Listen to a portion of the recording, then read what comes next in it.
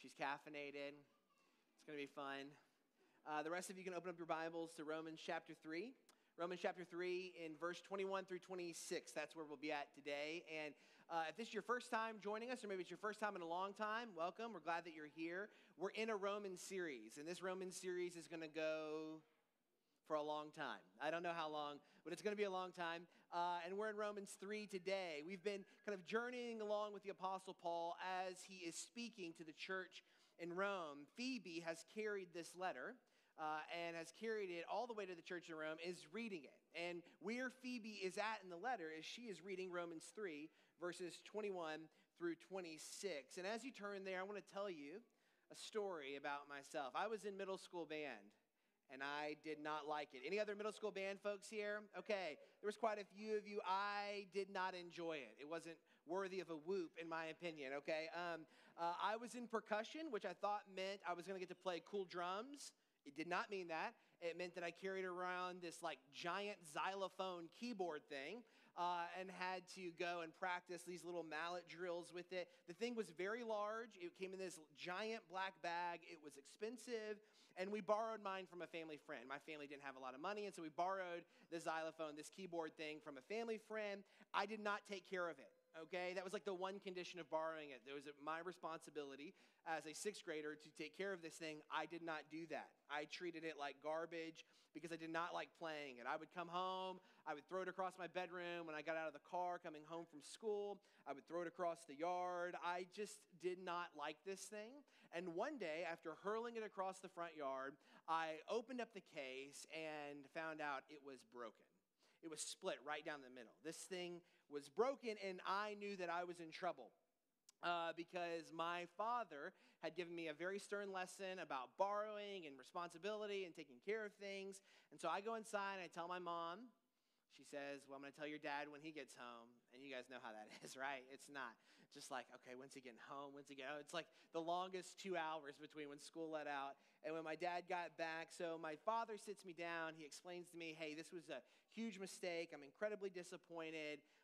And this was the one person in my life I did not want to let down, okay? I did not want to fall short of his estimation of me, and yet I had in this situation. So I went to bed that night feeling like an absolute failure. Maybe you've had one of those nights. You just feel like nothing you can do is right. Everything you did that day is wrong. That's how I felt. And around midnight, I woke up to go get a cup of water. So I was going into the kitchen, and through the light out of my dad's office, I could kind of see that somebody was up, and it was midnight. So I was like, what's going on over there? And so I kind of like slide over, and I look through the crack in the door into my father's office, and he's on his knees, and he's got that keyboard in front of him, and he's fixing it. He's fixing it. I never told him that I saw this. He probably still doesn't know that I saw it. But it was a picture to me. It was a picture to me of the Father's love taking something broken and making it whole again. And I'll never forget it. And when I think about what Paul is telling us in Romans 3, 21 through 26, that's the image that comes to mind for me. The love of a father taking what has been broken and making it whole again. Because Paul, in these last couple of chapters before we get to our passage today, he's been giving us bad news. Bad news, which is everything is broken, including us. All of us are broken, and all of us are not merely broken, but we're powerless to fix it on our own. We can't fix our brokenness. None of us is righteous, no, not one. No one seeks after God, right? And like Pastor John talked about last week, this brokenness, it's not just out there, although oftentimes when we're thinking about the brokenness of the world, it's a lot easier to find brokenness out there than it is to see brokenness in here. And yet, as Pastor John was reminding us, God is trying to tell us in these passages, don't miss your sin. Don't miss your sin. Be honest about your brokenness and understand the reality that you're powerless to fix it. And in these verses, Romans 3, 21 through 26, Paul calls our attention back to how he began the letter with his thesis statement in Romans 1, 16 through 17. Remember those verses before all of this bad news.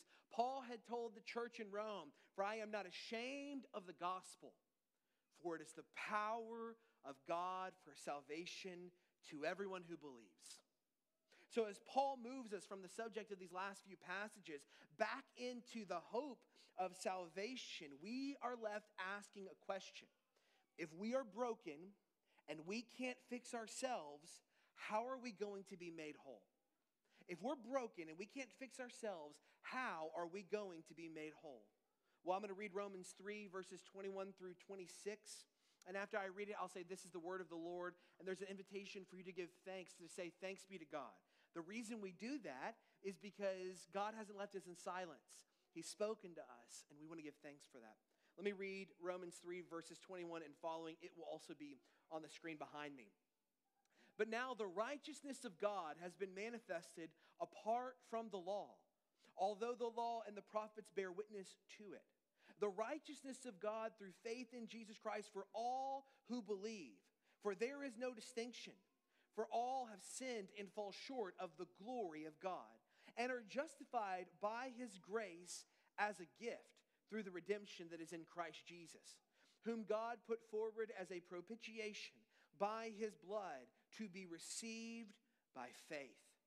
This was to show God's righteousness, because in his divine forbearance he had passed over former sins. It was to show his righteousness at the present time, so that he might be just and the justifier of the one who has faith in Jesus. This is the word of the Lord. Thanks be to God. Now, there are three things that I want you to see here, and you can write them down if you're taking notes. The first is righteousness displayed. When we look at this passage, we're going to see righteousness displayed. The second is need demonstrated. Need demonstrated. And the third is salvation delivered. Righteousness displayed, need demonstrated, salvation delivered. Let's look in verse 21. Paul begins by saying, but now. Now, this phrase may seem like, okay, why is this of any significance? Well, Paul uses this phrase, but now, through his letters to indicate that he's changing focus. He's changing focus, and he's also changing times. He's saying this is how it used to be, but now. And he's bringing the audience into the present reality that he's addressing. And he's been commenting on the past. He's been looking back. He's been talking about the difference between Jews and Gentiles and how all are broken and all in need of salvation. And now, with this phrase, but now, he's coming back into the church in Rome, and he's saying, okay, I've been talking to you about the past, but now I'm speaking to you in the present. And at one point, the law of Israel, because this is what Paul is talking about, the righteousness of God has been manifested apart from the law. Okay, now hold on. Now, when Paul begins to talk about the law, what's he talking about? What's he talking about? Well, he's talking about the Pentateuch. He's talking about the law of Israel. He's talking about the law that had shaped and been the center of God's presence and God's purposes throughout the whole of the Old Testament. You see, Israel, God's people, had been characterized by fidelity, faithfulness, and obedience to the law, to what God had told them after he delivered them out of Egypt, to the new way of living that God had given to the people of Israel when he rescued them from slavery. And here Paul is saying now a righteousness of God has been manifested apart from this law. Now, for the Jews in the church in Rome, they would have heard this and they would have been thinking, listen, there could be no greater clarity on what righteousness meant than the law of God. That was the standard. It was the measuring stick. It was the ruler for everything that claimed to be true, good, or beautiful. It was the law of God. And yet Paul is saying the righteousness of God has been manifested apart from the law.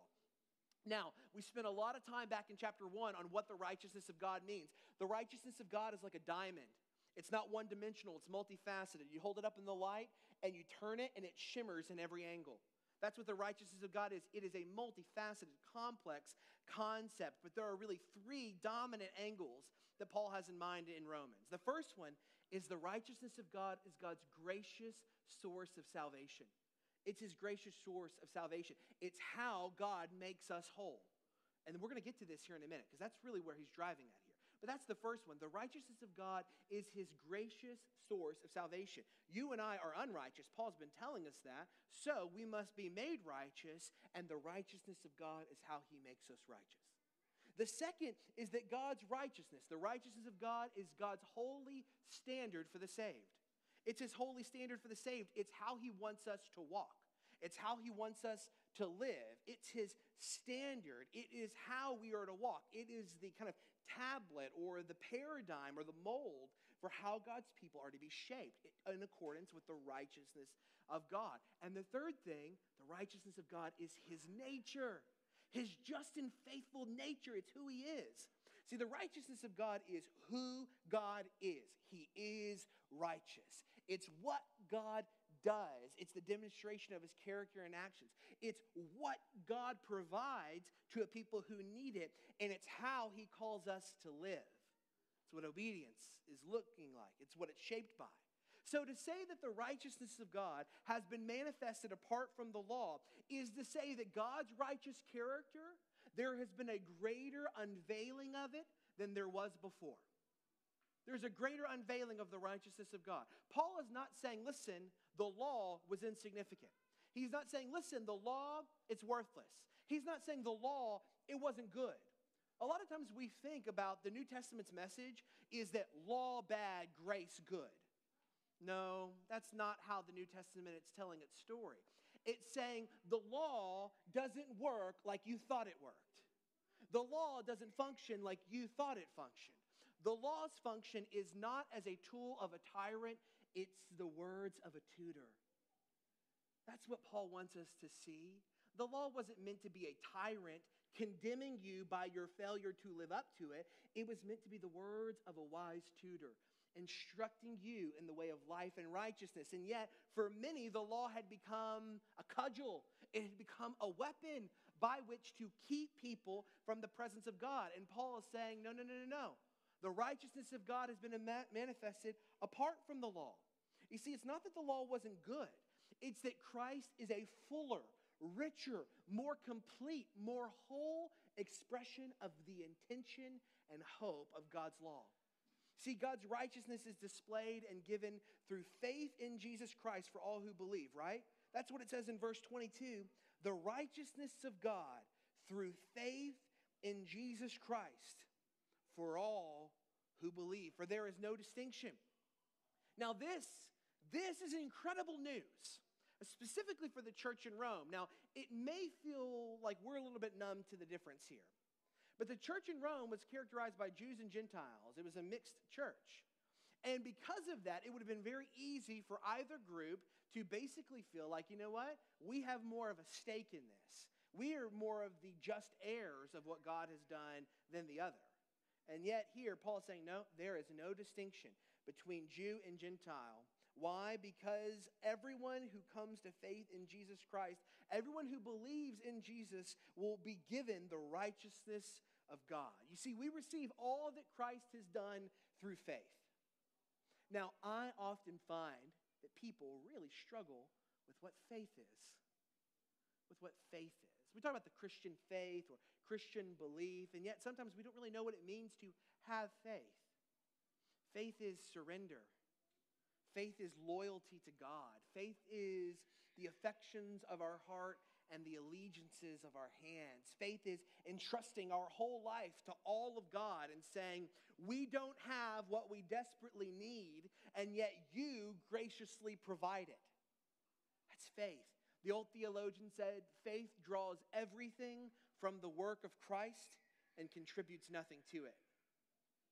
Faith isn't the way that Christ's work is effective. Christ's work is effective. His grace, God's grace, is sufficient. He doesn't need you punching the faith card on the way in. That's not what faith is. Faith isn't your little status card, your members only jacket to say, you know what, I really belong in this space. Faith is the instrument of our salvation. It receives everything from Jesus while contributing nothing to the work that he's accomplished. And our faith is rooted in Christ's faithfulness. Now, I can't get into all the details here, but this phrase that's used here, through faith in Jesus Christ, is one of the most hotly debated phrases in the New Testament. Could you believe that? Seems like such a simple thing, but honestly, the Greek here is incredibly complex, with some suggesting that its emphasis is on us placing faith in Jesus, while others saying, no, the emphasis is on the faithfulness of Jesus Christ, that we are saved because Christ is faithful, not because we place our faith in Christ. And here's what I will say to both of those things. Two sides of the same glorious truth, that we are saved because of a faithful Savior. Our faith is rooted in the faithfulness of Jesus Christ. This is one of the great consolations and comforts of the gospel, is that after you place faith in Jesus, he's faithful even when you're faithless. Isn't that good news? Has anyone ever felt faithless? Yeah, probably all of us, right?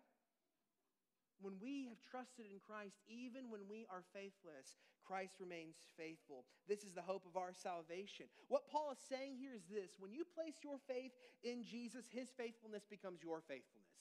His righteousness becomes your righteousness. His perfection, his grace is given over to you.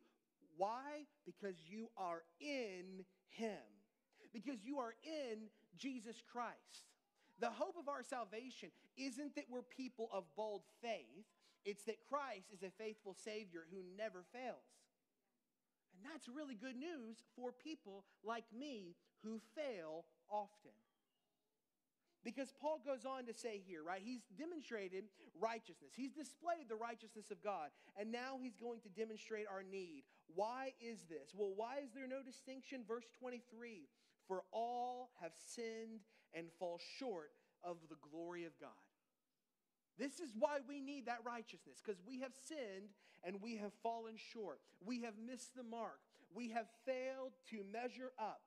You see, we, all of us, are in need of the righteousness of God, the righteousness that he alone can provide, and there's no distinction. All of us are broken by sin. What is this sin that has broken us? When did we sin? Well, once again, Paul is referencing the failure of Adam and Eve in the garden, our human representatives, to measure up to God's standard, to listen and to be faithful to what God's words were. And because of this, sin results in a broken condition and broken actions. Because our failure isn't just the ordinary failures of our life. Our failure begins at a deeper place than that. Because we're born broken. Sin is first and foremost a broken condition of our heart, that we are not righteous. And it leads into broken actions that because we are not righteous, we do unrighteously. Because we are broken, we practice brokenness. Because we are sinners, we sin. You know, a lot of times we think that grace is the antidote to our problem because it helps us to live a life that will course correct this condition. That's not why grace is good news. Grace is good news because it transforms us from sinner into saint. It transforms us from stranger into son or daughter. That's what grace does. It begins by fundamentally altering our condition, our identity, the foundation of who we are. And on this new foundation, within this new identity, we begin to live in a new way. As a consequence of our sin, we have fallen short of the glory of God. We were born to reflect God. We were born to give glory to God. And yet we are not born into this world doing those things. Like graffiti artists, spiritually, we are born defacing the glory of God. We are born stealing the glory of God. This is what sin does, is it misdirects us. It takes us from a people who are meant to give glory to God, and it forms us into a people who steal glory from God. This is what sin does to us. We have become utterly unrighteous, utterly undeserving of God's grace. We have not measured up. We have been weighed, we have been measured, and we have been found wanting. This is what it means to fall short of his glory. It means we are unrighteous, that we don't have the one thing that we absolutely have to have in order to be in fellowship with God. It means that we are unable to choose righteousness. It means that we are unwilling to choose righteousness, and it means we're unworthy of deserving it. We're unworthy. Now, maybe you have felt this in your life. Maybe you felt unworthy. Maybe you felt like you don't measure up. Maybe you felt like you're not enough, that you've fallen short. And let me tell you the bad news. You don't measure up. You aren't enough. You're not. And I know right now that there's a whole industry built around convincing you that you're enough. Just by yourself. And let me tell you, that's false. You're not. You're not enough. You don't measure up. You have been weighed and you have been found wanting. You are not delivering on the standard that God has set by nature. See, here's the bad news about trying to find self-glory as people who steal glory.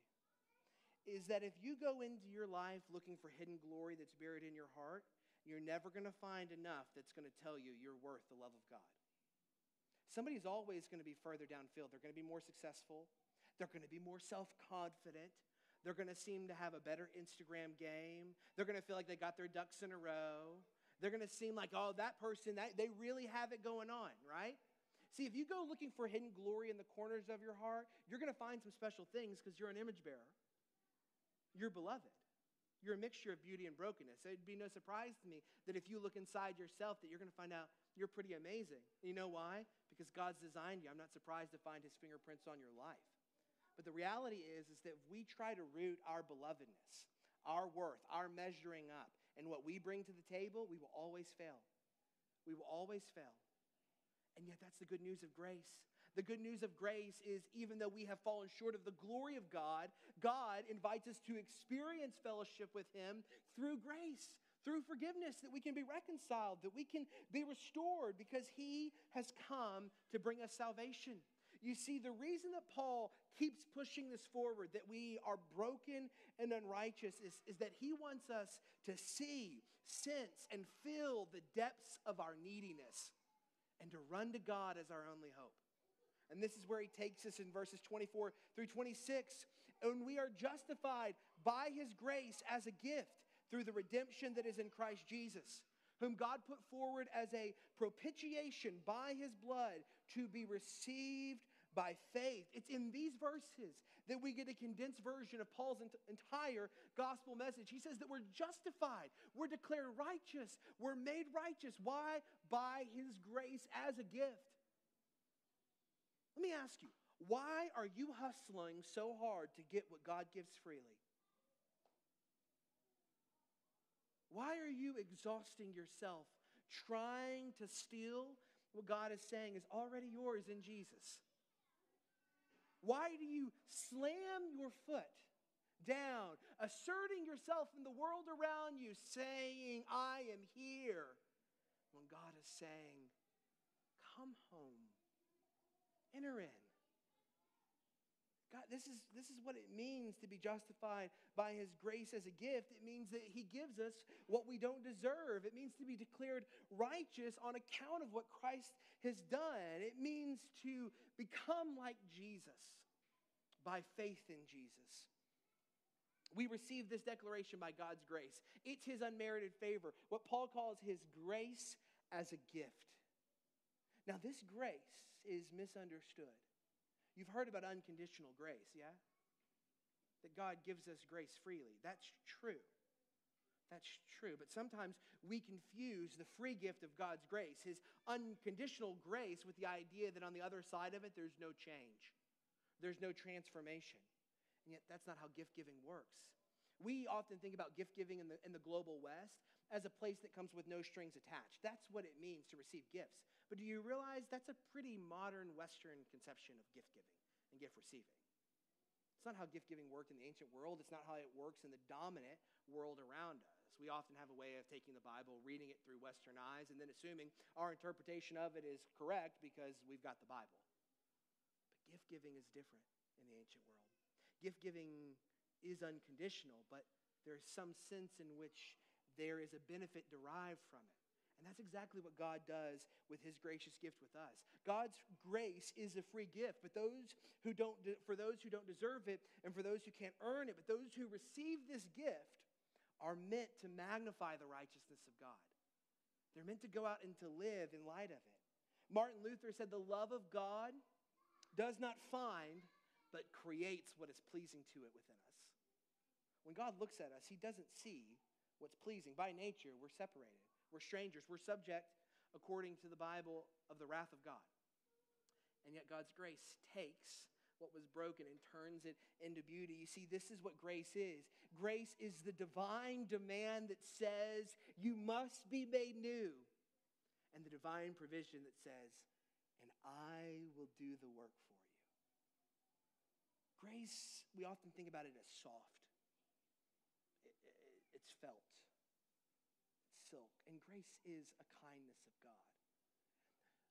But the way grace works in our life is a lot less of soft gloves and more like the pressure that takes coal and turns it into diamonds.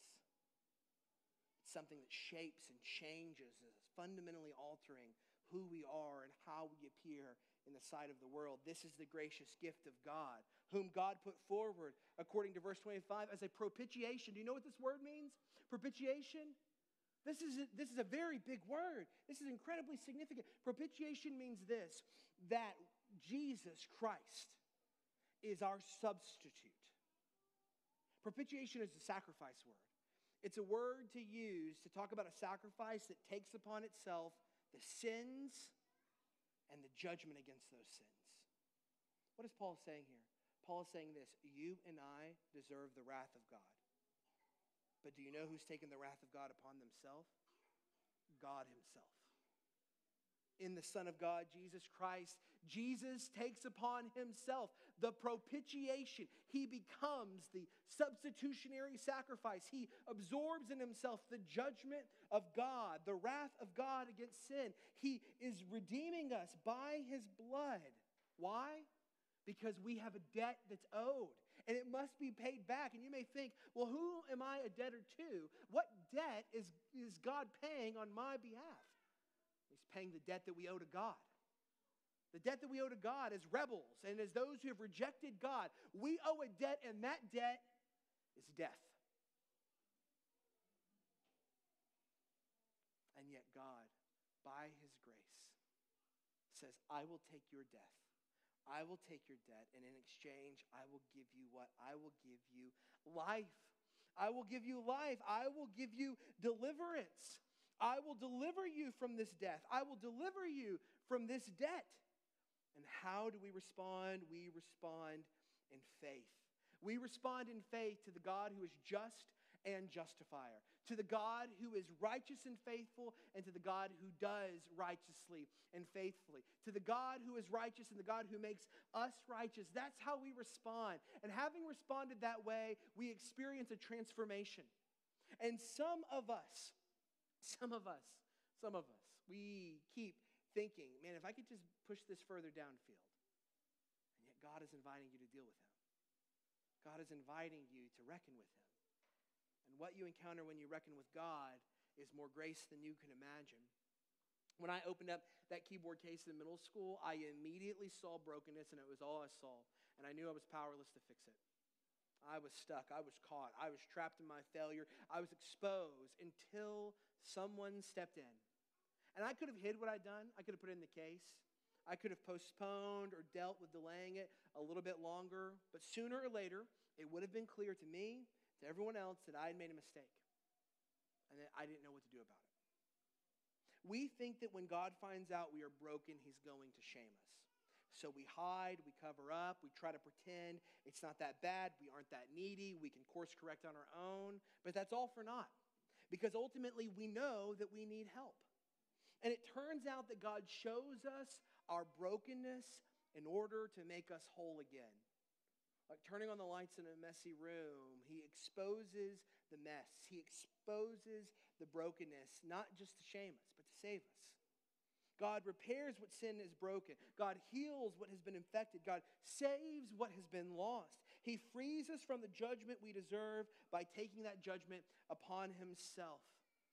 God's righteousness demonstrates that our need is greater than we could imagine. When we begin to see God for who he truly is, we realize just how far we have fallen short.